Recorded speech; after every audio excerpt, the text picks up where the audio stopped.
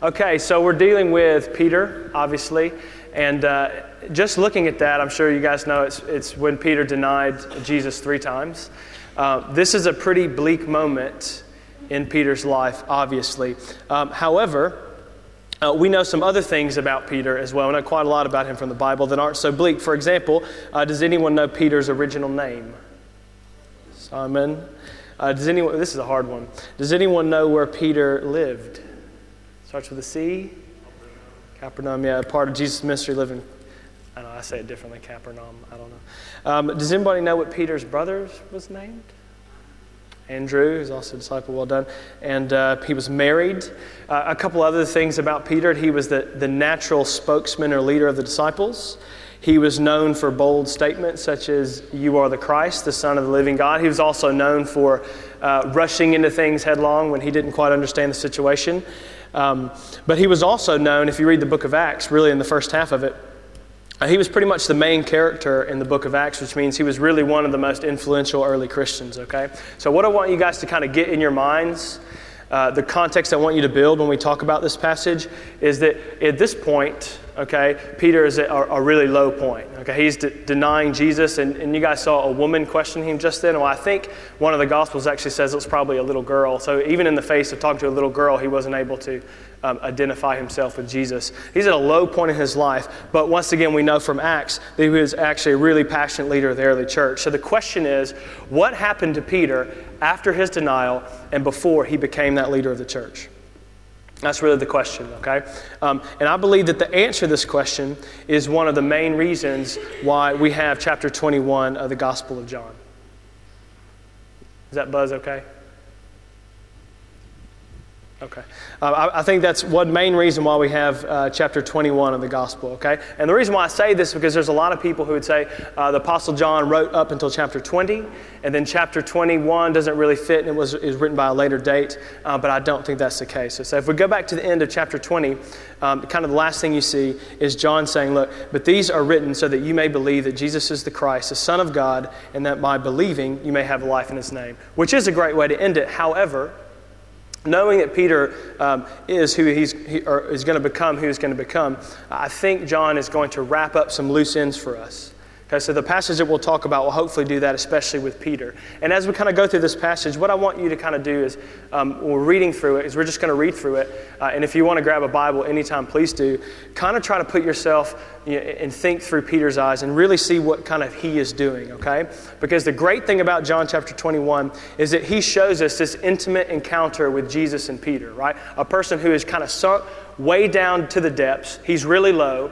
Jesus has called him to be the leader of the church. He knows that. And so this little window into his life is we're going to see Jesus actually restore someone back to faith. And that's great for us because even though the context and the culture is completely different, I really do believe that the conversation that Jesus would have with you or I or a Christian today is pretty much kind of the same thing. Okay? So even though the Bible is written in a different context, right? It has a certain meaning in that context. It doesn't change. And you've probably heard some people say, well, this passage means to me. I kind of know what they mean, but it's not quite right. The passages have one meaning, and then how we apply it to our culture and our life and our age and our situation can be different. And that's the great thing about the Bible. So let's go ahead and jump into chapter 21, okay? And what I'm going to do, I kind of think what God wants is just to kind of read through this and then bring out some questions. I know that I at least challenge myself with these questions, and hopefully you guys can be thinking about them as well. So we'll start in John chapter 21, and we'll just start in verse 1, and the first bit we'll read, I think, is verse 1 through to 8. Okay? It's John 21, verses 1 through 8. It says, after this, Jesus revealed himself again to the disciples. That'll be important later on. By the Sea of Tiberias, and he revealed himself in this way. Simon Peter, Thomas, Nathanael, the sons of Zebedee, which is John and his brother, and 2 other disciples were together. And Simon Peter said to them, this is Peter, I'm going fishing. They said to him, we will go with you. They went out and got into the boat, but that night they caught nothing. Just as the day was breaking, Jesus stood on the shore, yet the disciples did not know that it was Jesus. Jesus said to them, children, do you have any fish? They answered him, no. He said to them, cast a net on the other side of the boat, and you will find some. And by the way, I don't know if anybody ever fishes in here, but you could probably think of this, as your job. Do you ever like it when people tell you what to do at your job? No, you don't like that. So, because these guys have been fishing all night, and Jesus is like, oh, by the way, you're fishing in the wrong spot. Chris fishes, by the way. I fished with him one time. After the service, you should ask him who caught the bigger fish. Okay, verse 6. So, verse 6, he said to them, cast your net on the right side of the boat, and you will find some. So they cast it. And now they were not able to haul it in because of the quantity of fish. That disciple whom Jesus loved, that's John, the person writing this, therefore said to Peter, it's the Lord. When Simon Peter heard that it was the Lord, he put on his outer garment, for he was stripped for work, and he threw himself into the sea. The other disciples came in the boat, dragging the net full of fish, for they were not far from the land, but about 100 yards off. So basically what's happening, right, they're going fishing, they've caught nothing all night. It's probably been a hard day's work, it's hot and sweaty, and this person comes on the shore and says, hey, have you caught anything? No, well, try fishing over here. And so they do it, and they catch a whole bunch of fish, and then all of a sudden John realizes, hey, I recognize that voice. Hey, Peter, guess what? That's Jesus. What does Peter do? He immediately puts his robe on, which is kind of strange, isn't it? And then he flings himself and swims 100 yards to Jesus. That's kind of strange, isn't it? And at first when I was reading that, I thought, if he was all hot and sweaty and he was about to swim 100 yards, why would he put his clothes back on and then jump into the water? And I was kind of thinking about that, and I just kind of thought about, and we're kind of putting ourselves in Peter's position about how I approach the Lord Jesus sometimes. I think sometimes I have just a bit more casual approach to it that I don't think maybe is the best in every situation. You know, I think Peter actually realized, look, I've seen Jesus rose from the dead. This is the kind of the second or third time I've seen him. And when I come to approach him, I need to make sure that I've got some things together, okay? There was one time, I guess about 10 years ago or longer than that, there was a shirt, I'm from a state called Tennessee, that I absolutely hated. I don't know if you guys have seen this, but it had a picture of Jesus on it with a crown of thorns that said, Jesus is my homeboy. You ever seen this shirt? I absolutely could not stand. I couldn't stand that shirt. I know that God is our friend, Jesus is our friend, but I still think how Peter approaches the Lord is really great in that passage. And the second thing that I really want to bring out of that is that I could just see, as soon as Simon Peter hears that from John, it's the Lord, he just feels this incredible excitement, so much to the point that no matter what has to happen, he's not worried about the fish, he's not worried about his friends, he immediately jumps in the ocean and he swims to the shore. And the question I had to ask myself was this, is when was the last time that I got that excited about seeing or being with Jesus? When's the last time I got that excited? I mean, the great thing about the Bible is God doesn't say, you know, if you go to church for 50 years and you do projects twice a week and you give half of your money away, then I might let you see about how good that I am. Maybe. You know what God says in the Bible about himself? He says, taste and see that the Lord is good. Just a little taste, because he wants us to taste and see, because he wants us to know that he's good. And I kind of thought about that taste and see thing. I don't know if anybody else is in the same boat, but I really like coffee. I'm addicted to coffee, I'll just admit it. And there have been too many times in my life when I wake up and the first thing that I think about is not my great wife, it's not my children, it's not the work that I go to.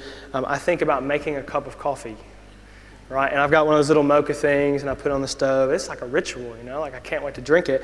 And so many times the Holy Spirit has just been, Josh, I just wish that when you get up in the morning you were that excited about being with me. You know, it was really just like, Carrying on to verses 9 through 11, okay? So remember, trying to see what Peter is doing, okay? Because these things are going to be important when we get into our passage in just a minute that we're focusing on. John 21, verse 9. So when they got out on the land, they saw a charcoal fire in place and fish laid out on it and bread. And by the way, if you think about it, I don't think Jesus was fishing. It may have been another miracle. Jesus said to them, "Bring some of the fish that you have just caught." So Simon Peter went aboard and hauled the net ashore full of large fish, 153 of them. And although there were so many, the net was not torn. Take a look at verse 10. It's really interesting. Notice, Jesus said, "Look, you guys, I've got some fish already, but bring some of your fish." Who is the person that got all the fish? Peter. After he had just swam 100 yards to the ocean. And if you really think about that, what does that tell you Remember, Peter's coming off of this denial. He's kind of at a low spiritual point. What does that tell you about Peter's heart? I mean, Jesus says something, and he is quick to obey, isn't he? I mean, it's just almost immediately. When I was thinking about that, I was thinking about Abraham. When you read in Genesis, when God tells Abraham to go sacrifice his son, which is an unbelievable request for him to do. Do you know what it says after that? Because I would have thought Abraham would have said something. This is what I would say. I would say something like, well, maybe I quite didn't hear you, God. Maybe I'll give it a month or two and pray about it, and then, I'll understand. But you know what it says Abraham did? It says he arose early the next morning. That's unbelievable, isn't it? To have a faith like that, to trust God that much, that whatever he says, he's going to do it immediately. So I had to ask myself the same question. What is my life characterized by? Is it characterized by immediate obedience to what I think God is doing, or maybe disobedience, or maybe waiting? Maybe waiting to pass up an opportunity that maybe I don't really want to get? So I was thinking about that. Another thing I was thinking about in that passage I wanted to bring out is the fact that, do you notice that John told us exactly how many fish they caught? Why do you think he did that? I was just thinking about that, and this is what amazes me about the Bible. This is why you should read the Bibles, because do you know how come John knew how many fish there were? Because he probably counted them, didn't he? And this is incredibly obvious, but that means he was there and he saw this happen. Okay? And look, that's just such an encouragement to me, because if you live life long enough and you get to meet enough people, you know that there are a lot of people who do not believe. They don't believe. Okay? And the encouragement of this was to me, which is to you, is that you can absolutely 100% trust this book. Okay? It's not a suggestion, okay? This story about Jesus is not, story is the wrong word, okay? This story about Jesus is an eyewitness account of what John has seen. And the amazing thing about it is that all that John did, and all the disciples did, was they told people about what they've seen. And the Romans and other people, they tortured them and they put them to death, but they couldn't stop talking about it because they've seen it. Okay, so I don't know if you're here today and maybe you're thinking, I don't know about this Christian thing, or maybe you've been a Christian and you might not have a complete 100% faith in the Word of God. Let me just assure you that this is the Word of God. And trust me, God is powerful enough to preserve His Word throughout history and context. And the most important thing is He is willing to preserve His Word for you. In other words, He wants you to understand Him. I mean, think about those of you in here who are parents. If you are telling your children something important, don't you want to communicate in a way where they can understand it? You don't want to be intentionally deceiving, do you? Well, neither does God. So the words that He has left us, they've been passed through history, they've been passed through context, they've been translated through scribes, that is true. But He is willing and able to preserve it, and you can trust it. And I have a feeling some of you too need to think about this as being the authority of the Word of God. But maybe we'll talk about that in just a minute.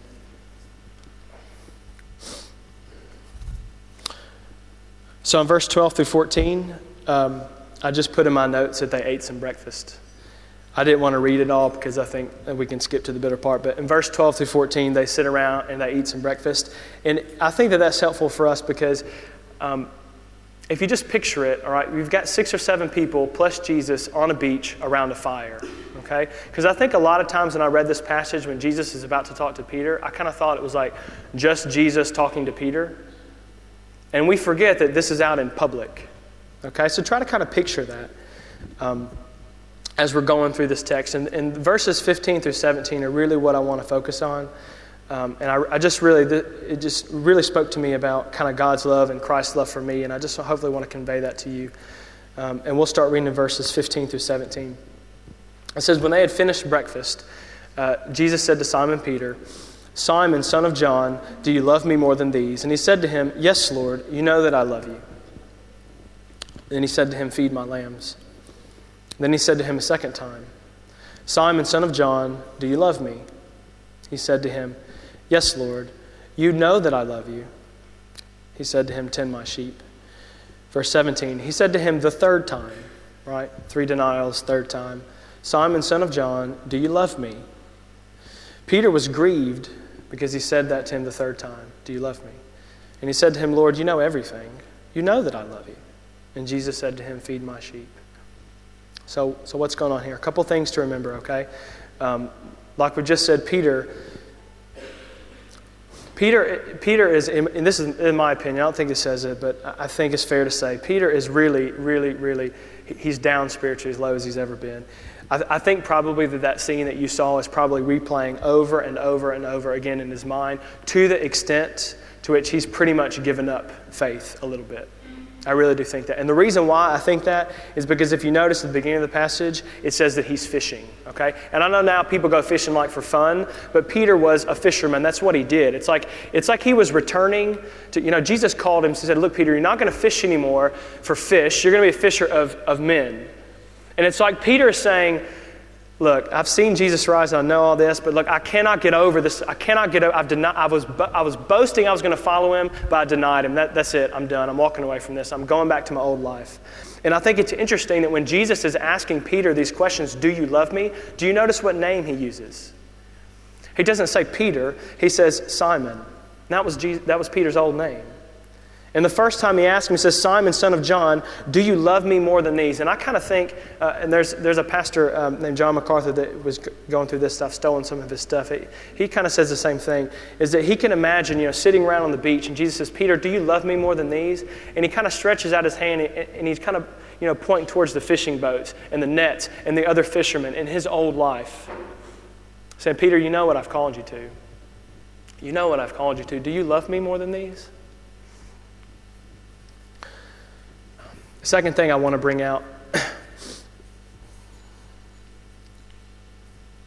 is what Jesus wants Peter to understand. Okay? Jesus knows he's called Peter to be the leader of the church. And basically what he wants from Peter is for Peter to love him. Right? He asked him the same question 3 times. Peter, do you love me? Okay, that's what he wants, all right? And Peter in Acts is used in an absolute mighty way. And the only requirement that Peter had to have in order to be used in a mighty way by God had nothing to do with intellect or prominence or power or anything. It had to do with the fact that he loved Jesus. You can just imagine the CV. I love Jesus. That was it. That was the point that Jesus was trying to drive home. Okay, Peter, I want you to love me. Okay, it's an amazing thing happened Friday at school. I told a bit of this story in the morning service a couple months ago. But there's 2 teachers myself and another teacher, and we get together every Thursday and we pray for our school and the teachers would know Christ and the students would know Christ. And a couple months ago, he just put on our hearts to start doing something more intentional. And so we started doing a Christian club where we would invite the students in for break and we would just start teaching them about Jesus and about the gospel and going through the Youth Alpha course. And God's just doing some amazing things. We thought 2 or 3 kids would turn up, and it's been 30 or 40 year 9 and year 10 students. And they just keep coming back, and they don't know what they're getting into, but they just keep coming back. It's absolutely amazing. And this Friday, 2 days ago, a 6th form student who went to this school in year 9 and 10 said, hey, I heard you at Christian Club. Can I come? And I was like, yeah, sure, come on in. This guy is huge, as big as that door back there. And he walks in and he sits down. All these year 9 students are like trembling in their boots. And the first thing he says, he looks at them and he says, when I was in year 9, I was worse than all of you. And they believe him. They're like, okay. And then he goes, but I gave my life to Jesus in year 9 and he changed all that. And I'm telling you that they didn't know how to take it. And he said, I went to youth group one night and my friend was talking about God judging people's sin. And he said, I knew I was a bad kid. And he said, I knew God was going to judge me. And he said, I knew God would be just when he judges me. And then this is the amazing thing, bring it back to love. And he said, I gave my life to Christ out of fear. He said, but now I serve God out of love. Out of love for what he did for me. And I'm telling the kid on their faces, the spirit was thick and they couldn't take it. They just couldn't take it. But you could see the Holy Spirit working in their lives. And I just remember that phrase, I accepted Christ out of fear, but now I serve God out of love. And that's what Jesus is saying to Peter. The requirement, church, beloved, that God has for you to fulfill all of the law is simply one thing, is to love God with everything that you have and to love other people. Yeah. In this, you fulfill all the requirements of the law. Okay? And it's so amazing because a picture of religion is just God standing at the top of a mountain looking down saying, hey, I hope you guys can come up here. Good luck. I'll be up here waiting on you. But the Bible, the God of the Bible looks down and he says they're never going to make it. So I'm going to come down to the bottom of the mountain and get them and bring them up. It's an absolutely amazing story. Amazing God we serve. Another thing to keep in mind, this is a bit kind of technical, but I think we need to talk about it anyway, is the word love in the passage. There's 3 different words in the Greek for love, and we only have one. And Jesus is going to use 2 of them. Peter uses one of them. So the first 2 times that Jesus says love, he uses the word, basically the form agape, which is like full-on super love, like I love you with everything I got. Okay, but when Peter answers back, he doesn't use that word. He uses the word phileo, which is like brotherly love, like how you have a strong kind of affection or liking for someone, like maybe your mates you play football with on the weekend, you just like them. It's not like you love them with everything you have, okay? So if you look back at the passage, and I'll just kind of retranslate this for you, Jesus is going to ask Peter these questions. Jesus is basically saying to Peter, okay, Peter, do you really love me? I mean, Peter, do you really love me? And Peter's just kind of like, Lord, I like you, I like you a lot. I have affection for you. And Jesus is like, no, Peter, do you love me with every single thing that you have? With everything that you are, do you love me? And Peter's saying, Jesus, like, I really like you a lot. And the third time that Jesus asked him the question, he uses Peter's word for love. And so it's basically like Jesus saying, do you really love me?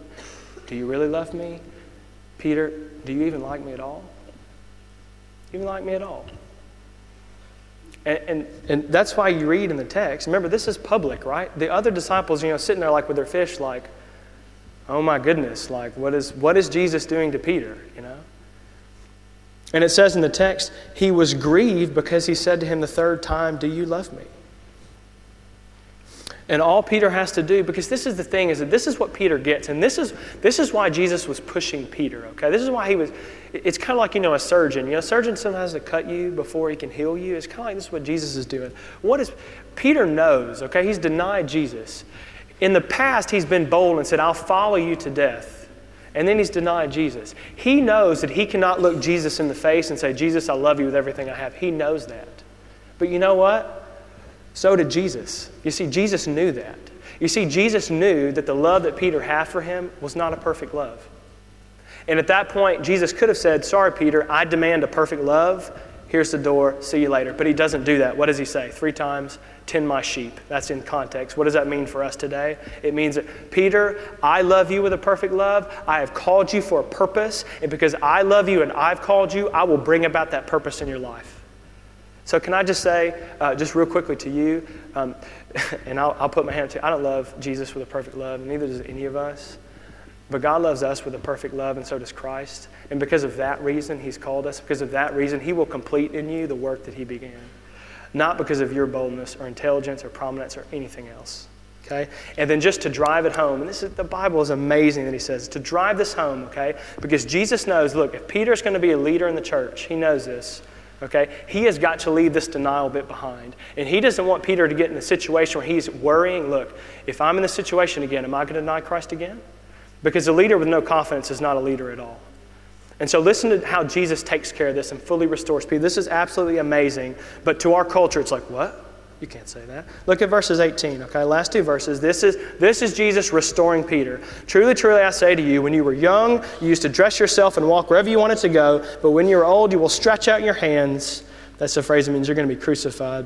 And another will dress you and carry you to where you don't want to go. He said this to show what kind of death he was to glorify God. And after saying this to him, he said, follow me. He said, wait a minute. Jesus is restoring Peter by saying that he's going to be crucified for confessing Jesus. How exactly is that an encouragement? You see, to people in the West like us, that is just complete it's like when I say those things, it's like I'm speaking Chinese to myself. I don't even understand it.